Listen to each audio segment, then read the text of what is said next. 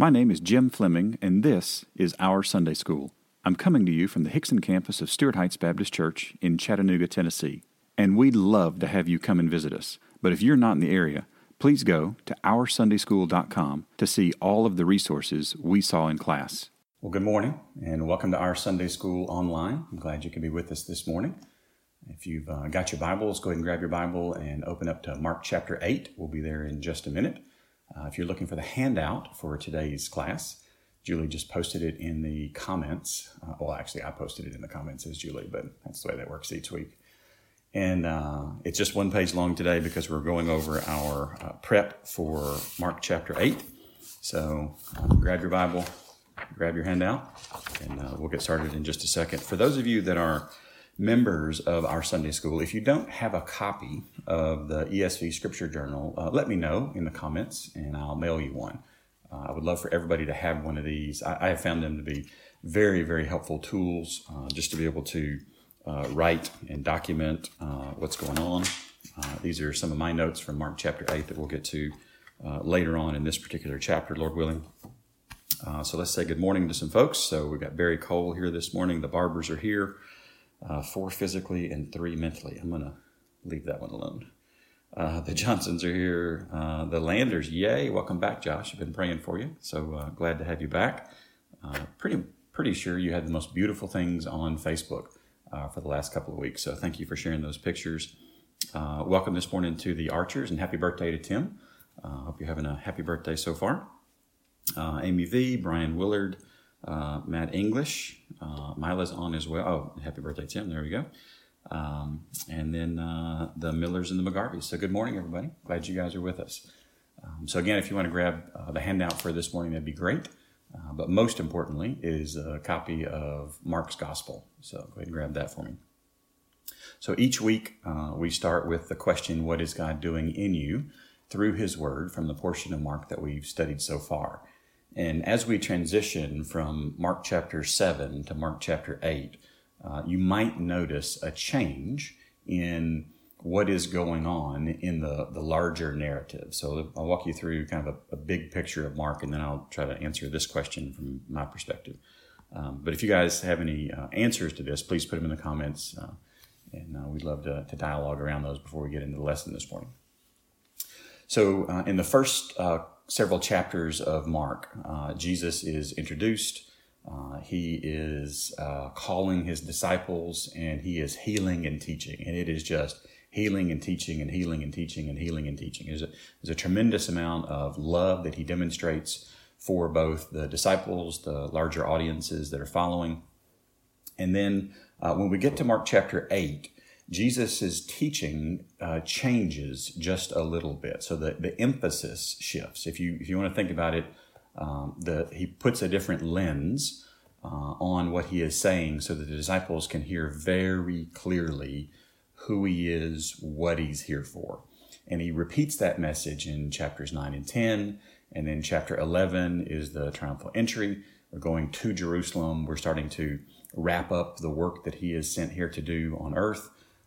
And then 11 and beyond are really kind of that last week or so around Jesus' life. So we get to the arrest, I think in 14, crucifixion in 15, and then the resurrection in 16. So Mark's gospel is a bit different than the other gospel writers. The other gospel writers some of them spent a very large amount of time and text on the actual crucifixion, on the actual arrest and the details, and it's a really substantive portion of their gospel. Mark spends a large amount of his gospel on the teaching and healing ministry of Jesus. So what I want us to see this morning as we kind of transition from 1 through 7 into this, what I would call the inflection point of Mark's gospel 8 through 10, where he really clarifies, this is what I came here to do. And then 11 and beyond, where he actually fulfills that. I want us just to be aware of the larger story, the larger perspective of what's going on here. So welcoming a few more, the Gregs and their church, welcome. And then the Clicks are here. And, I'm sorry, Mark, you got a migraine. I apologize. I'll try not to shout this morning. And then Cheryl's here. So welcome, good morning. So just a couple of notes before we get going. The regathering plan is underway and in effect right now at Stuart Heights. So I think the 8:30 service kicked off a little bit ago, and excited to see that moving. We will try to finish here by 9:45. So anybody that wants to watch and attend Sunday school online still has plenty of time to finish up and leave and get to church on time at the Hickson campus at 10. So just an FYI to those of you that are leaving for church after this is over, if you trying to make sure that I get you out on time so that you can do that. And then we'll continue with online Sunday school at least for June and July. And then we'll look at future dates as the data comes in, and we'll see where we are with that. So just an FYI there. So if you got your Bibles, we'll read Mark chapter 8 here in just a second. But if you got your handout, you'll notice that our first process step is to pray. And what we look for with a prayer, and this is really just talking about the Bible. What's the process that we go through before we talk about the Bible? So when somebody either engages us about the Scripture, or when we engage someone else about the Scripture, when there's a dialogue about the Scripture, when somebody asks a question about the Bible, what are some good, healthy things to do? And these are just some principles from Scripture that I've found. I've been following these for quite a while, and I think it's very helpful for us to review them and to walk through them as a preview for each one of the chapters before we move into Mark's Gospel. So what we're looking for with prayer is just an attitude of fear and dependency and expectation, understanding that we are not capable of generating truth on our own, that we depend on the Holy Spirit to illuminate the text, that we depend on the Holy Spirit to, we expect the Holy Spirit to deliver on the promise that the Holy Spirit has promised. It's a beautiful thing that we're also coming with an attitude of fear, that we are coming before a holy God and reading God's Word. And we want to make sure that we give that the due respect and reverence that we should. What we ask for is pray for illumination of the text, for wisdom, and for hearing of the hearers. So our practice is that we pray before we talk. So let's take a moment and pray as we get ready to study Mark chapter 8.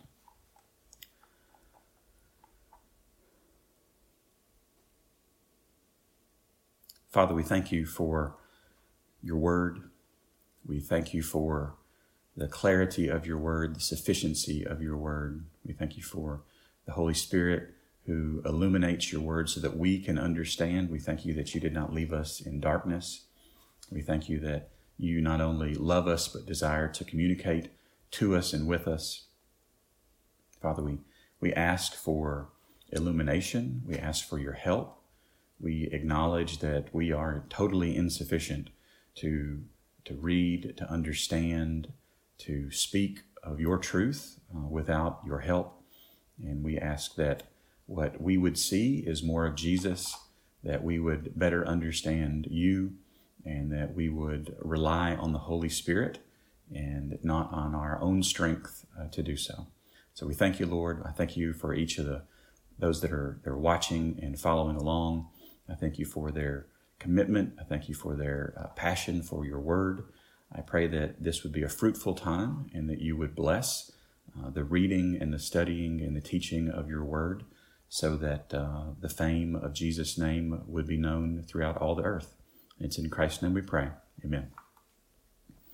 All right, so step number 2 is to hear, and this is a respect and deference attitude. So if you have anything else going on in the room that you're engaging with this teaching in right now, I just ask you to pause or to stop that and to stop and to listen to God's word. Our actions are that we want to read the Bible out loud and to hear the Bible being read out loud. So if you want to just stop and listen to me reading the scripture, that's fantastic. If you want to read along, that's fantastic. But let's make sure that we show the respect that scripture deserves by giving it our full attention.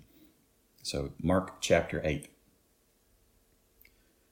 In those days, when again a great crowd had gathered and they had nothing to eat, he called his disciples to him and said to them, I have compassion on the crowd, because they have been with me now 3 days and have nothing to eat. And if I send them away hungry to their homes, they will faint on the way. And some of them have come from far away. And his disciples answered him, how can one feed these people with bread here in this desolate place? And he asked them, how many loaves do you have? And they said, 7. And he directed the crowd to sit down on the ground. And he took the 7 loaves, and having given thanks, he broke them and gave them to his disciples to set before the people. And they set them before the crowd. And they had a few small fish. And having blessed them, he said that these also should be set before them. And they ate and were satisfied. And they took up the broken pieces left over, 7 baskets full. And there were about 4,000 people. And he sent them away. And immediately he got into the boat with his disciples and went to the district of Dalmanutha. The Pharisees came and began to argue with him, seeking from him a sign from heaven to test him. And he sighed deeply in his spirit and said, "Why does this generation seek a sign? Truly, I say to you, no sign will be given to this generation." And he left them, got into the boat again, and went to the other side. Now they had forgotten to bring bread, and they had only 1 loaf with them in the boat. And he cautioned them, saying, "Watch out, beware of the leaven of the Pharisees and the leaven of Herod." And they began discussing with one another the fact that they had no bread. And Jesus, aware of this, said to them, "Why are you discussing the fact that you have no bread? Do you not yet perceive or understand? Are your hearts hardened? Having eyes, do you not see? And having ears, do you not hear? And do you not remember? When I broke the 5 loaves for the 5,000, how many baskets full of broken pieces did you take up?" They said to him, 12. "And the 7 for the 4,000, how many baskets full of broken pieces did you take up?" And they said to him, 7. And he said to them, "Do you not yet understand?" And they came to Bethsaida. And some people brought to him a blind man and begged him to touch him. And he took the blind man by the hand and led him out of the village. And when he had spit on his eyes and laid his hands on him, he asked him, "Do you see anything?" And he looked up and said, "I see people, but they look like trees walking." Then Jesus laid his hands on his eyes again, and he opened his eyes, and his sight was restored. And he saw everything clearly. And he sent him home to his home, saying, "Do not even enter the village." And Jesus went on with his disciples to the villages of Caesarea and Philippi. And on the way he asked his disciples, "Who do people say that I am?" And they told him, "John the Baptist. And others say Elijah. And others one of the prophets." And he asked them, "But who do you say that I am?" Peter answered him, "You are the Christ." And he strictly charged them to tell no one about him. And he began to teach that the Son of Man must suffer many things and be rejected by the elders and the chief priests and the scribes and be killed, and after 3 days rise again. And he said this plainly. And Peter took him aside and began to rebuke him. But turning and seeing his disciples, he rebuked Peter and said, "Get behind me, Satan, for you are not setting your mind on the things of God, but on the things of men." And calling the crowd to him with his disciples, he said to them, "If anyone would come after me, let him deny himself and take up his cross and follow me. For whoever would save his life will lose it, but whoever loses his life for my sake and the gospel's will save it. For what does it profit a man to gain the whole world and forfeit his soul? For what can a man give in return for his soul? For whoever is ashamed of me and of my words in this adulterous and sinful generation, of him will the Son of Man also be ashamed when he comes in the glory of his Father with the holy angels."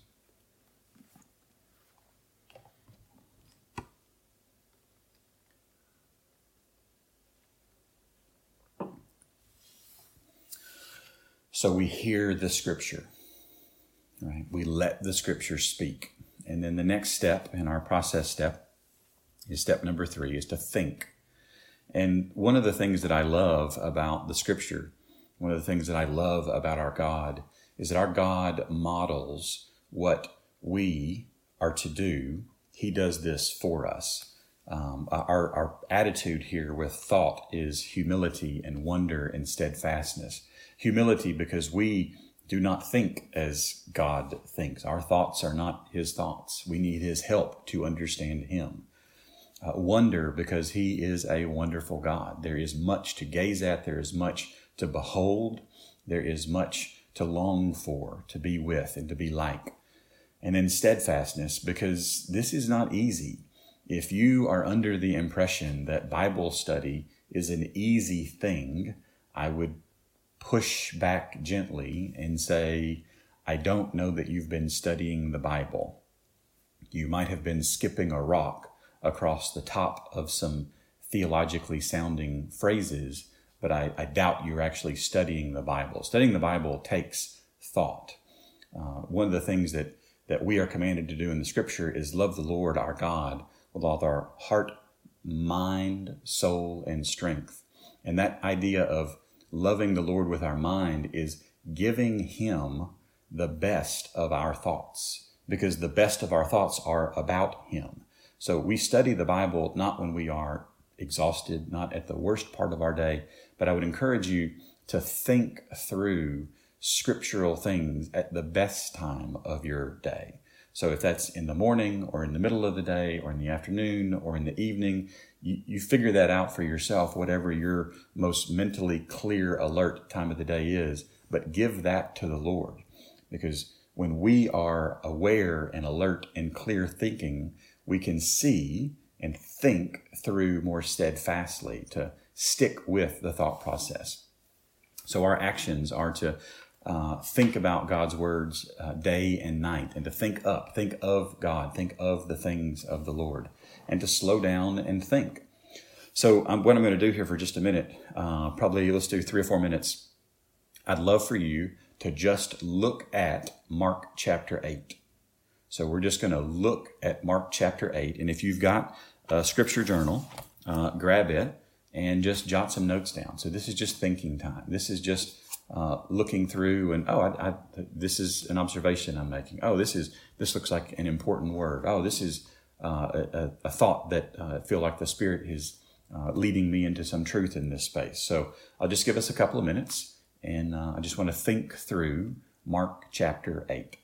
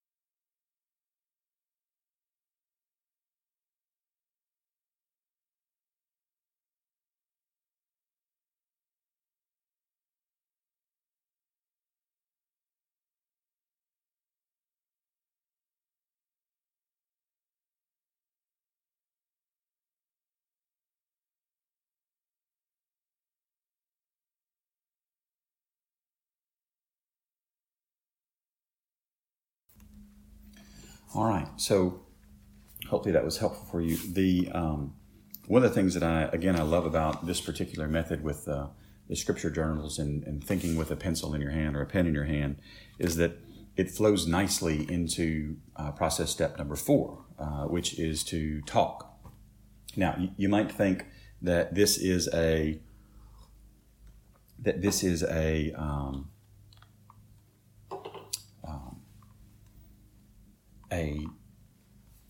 process step that is us talking to others about what we have learned.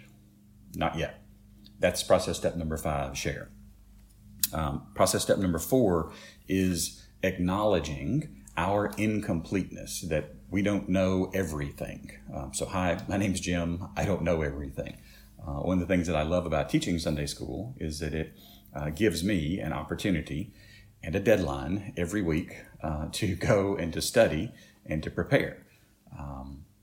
It is also an attitude of teachableness, that we have a mindset that we are going to be willing to learn. One of the things that I love about group Bible study is learning from you as well as sharing with you. So this is talking to those who are willing to teach and using available resources. So one of the things that you may see on the handout from time to time in the practice, in the homework section of our handout, is a talking to someone, and they'll be in parentheses, dead or alive. And the reason I say dead or alive is that if you look at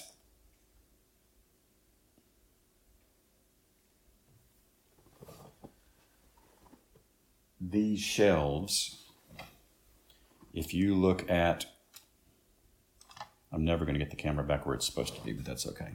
Bruce will forgive me. These shelves, there are things that others have taught us. There are things that others have written down. There are things that others have documented that we can learn from. Now, I want to make really clear that the Scripture is our single authoritative source for information about God. And God put us in community with others who have giftedness in different places, in different areas, in different skill sets, so that we could learn from each other, so that the Spirit would share and illuminate to each what God would have each to learn and to know. And as the Spirit does that, we then can share with each other about what the Spirit has taught us, about what we have seen in God's Word about Himself, about Christ, about the Spirit. So this is a opportunity. I'm going to tie it back to process step number 3 now. This is an opportunity for us to look and to think and to go and to study the things that we thought about in step number 3. So step number 4 is beginning to flesh this out and to unpack, if you will, and to dig into the details, to dig into the words. Sometimes folks will attend our Sunday school and they'll ask me afterward, why do you put so much emphasis on words? It's just words and words and words. And my response is, well, that's what He gave us, right? If He gave us something else, we'd study that. But this is what He gave us. So this is the approach that we're going to take.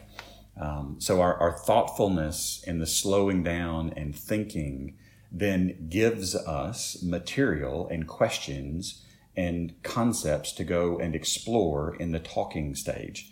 And then we finish with process step number 5, which is sharing.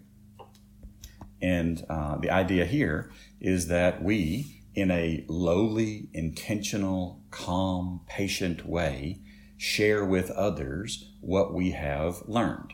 And you can do this very quickly. You can do this very slowly, all 5 steps.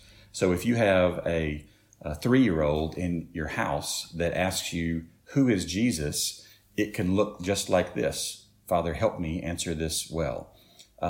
Let's read in God's Word what the Bible says about Jesus. Let's think through that. What did the Bible just say about Jesus? and talking through, allowing the child to ask questions and explore, and then sharing, making sure that there's an answer. Jesus is the Christ. He is Lord. To make sure that the small child understands exactly who Jesus is, that Jesus is God. You can do this over a very long time period. I want to share something that I'm just spectacularly thrilled with. I have been witnessing to a lady at work for about 5 years and praying for her daily, sharing scripture, explaining the gospel. She probably could explain the gospel to you about as clearly as I can at this point. And I got a text from her this past week, and she said, "Hey, I'm at Barnes & Noble's website. I want to buy a Bible. What Bible should I get?" Yay. So that these things can happen slowly and slowly over a very long period of time. They can happen quickly in an instant, but it is very good for us to be grounded in the fact that we need help. We should ask God for help. We need to hear God's word. We should make sure that the text is being clearly read. We need to make sure that we have given time to think and to come up with not just the answer, but how to answer. That we are talking and resourcing good, helpful materials, and then that we share in a way that is clear and God-honoring. That it is not shared in a way that beats people over the head with truth. We've all seen and probably participated in something like this, and it's just not a helpful approach. So this speaking the truth in love with our sharing, this trusting the Lord with the outcome, these are tough things sometimes, especially when you want to rush through and get to the answer, and we get excited and we want to share something and we kind of bungle up the whole process. But we have the ability to slow down and be very intentional as we walk through these things. All right, so looking at Mark chapter 8, I'll give you a couple of things that I'd love for you to think about and to talk about the next few weeks, some observations that I'm going to give you so that we can make sure that we hit what Mark is hitting as we go through Mark chapter 8. So notice at the beginning of Mark chapter 8, if it feels like deja vu, it should, because we've already done something very, very similar to this. If you flip back over to Mark chapter 6, verses 30 through 44, you'll see that's the passage where Jesus feeds the 5,000. And then we get to Mark chapter 8, and Jesus feeds the 4,000. And a mathematician like me is looking forward to Mark chapter 10 to see if Jesus feeds 3,000. But no, he doesn't. He kind of finishes it with this. Sorry, Barry, there's your math joke for the day. So, yes, the disciples have already seen this done, and yet they ask a question in verse 4. How can one feed these people with bread here in this desolate place? And you just want to walk up to them and smack them in the head and say, do you not remember, right? We fast forward on down. He feeds these people. The verse 14, Mark 8:14, I think is one of the most hilariously incompetent things in the entire Bible. Now, they had forgotten to bring bread. It's like, I have a hard time even reading this, and I've practiced reading this text out loud several times, and I have a hard time even reading this with a straight face, because they've seen him feed 5,000, they've seen him feed 4,000, and yet they forget to bring bread. And they had only one loaf with them in the boat. Wonder what that could be, right? So he cautions them. We fast forward. He plays 20 questions with them at the end of this particular passage. Do you not see? Do you not understand? Do you not get it? And the resounding answer that comes back at Jesus through their silence is no, we don't. We don't get it.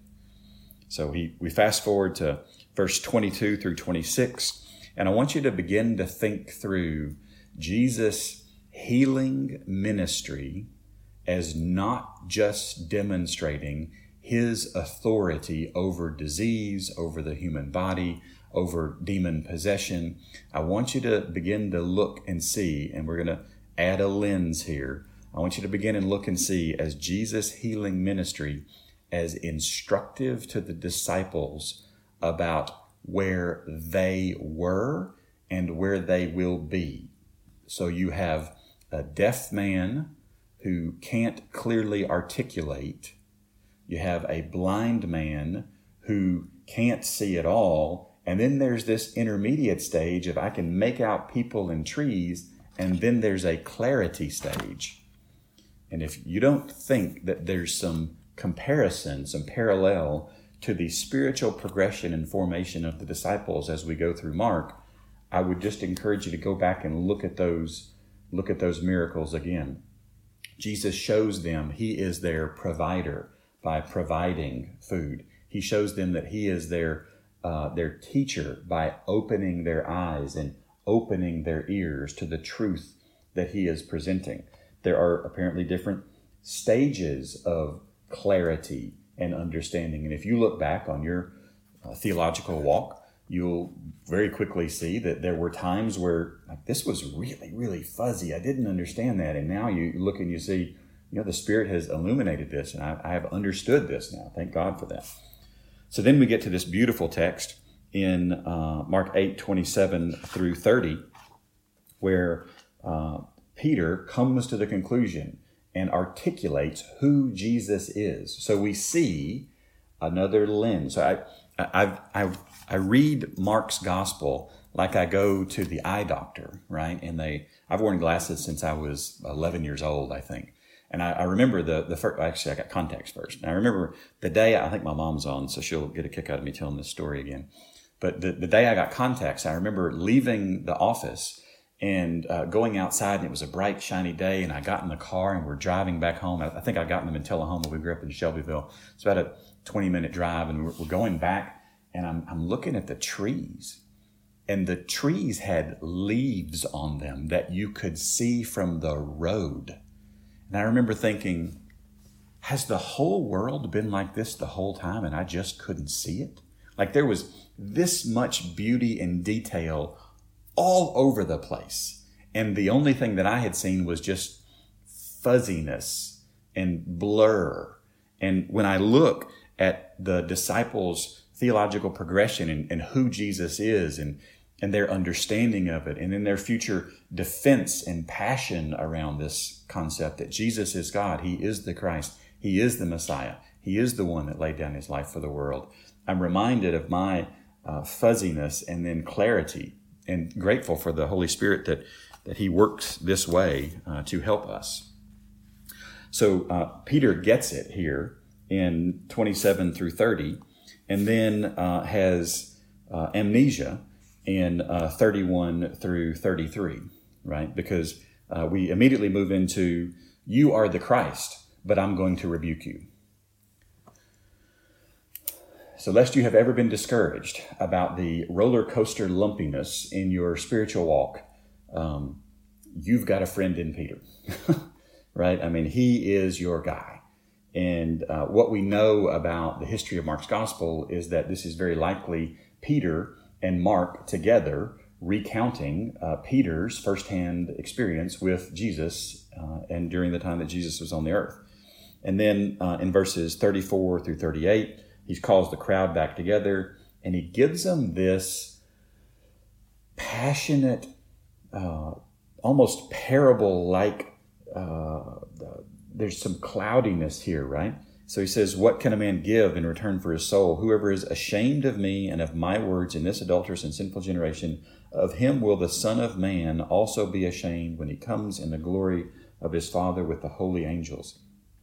He doesn't tell the crowd that he's the Son of Man. He just tells the crowd that the Son of Man is going to be ashamed and is going to be coming in glory with his Father and the holy angels.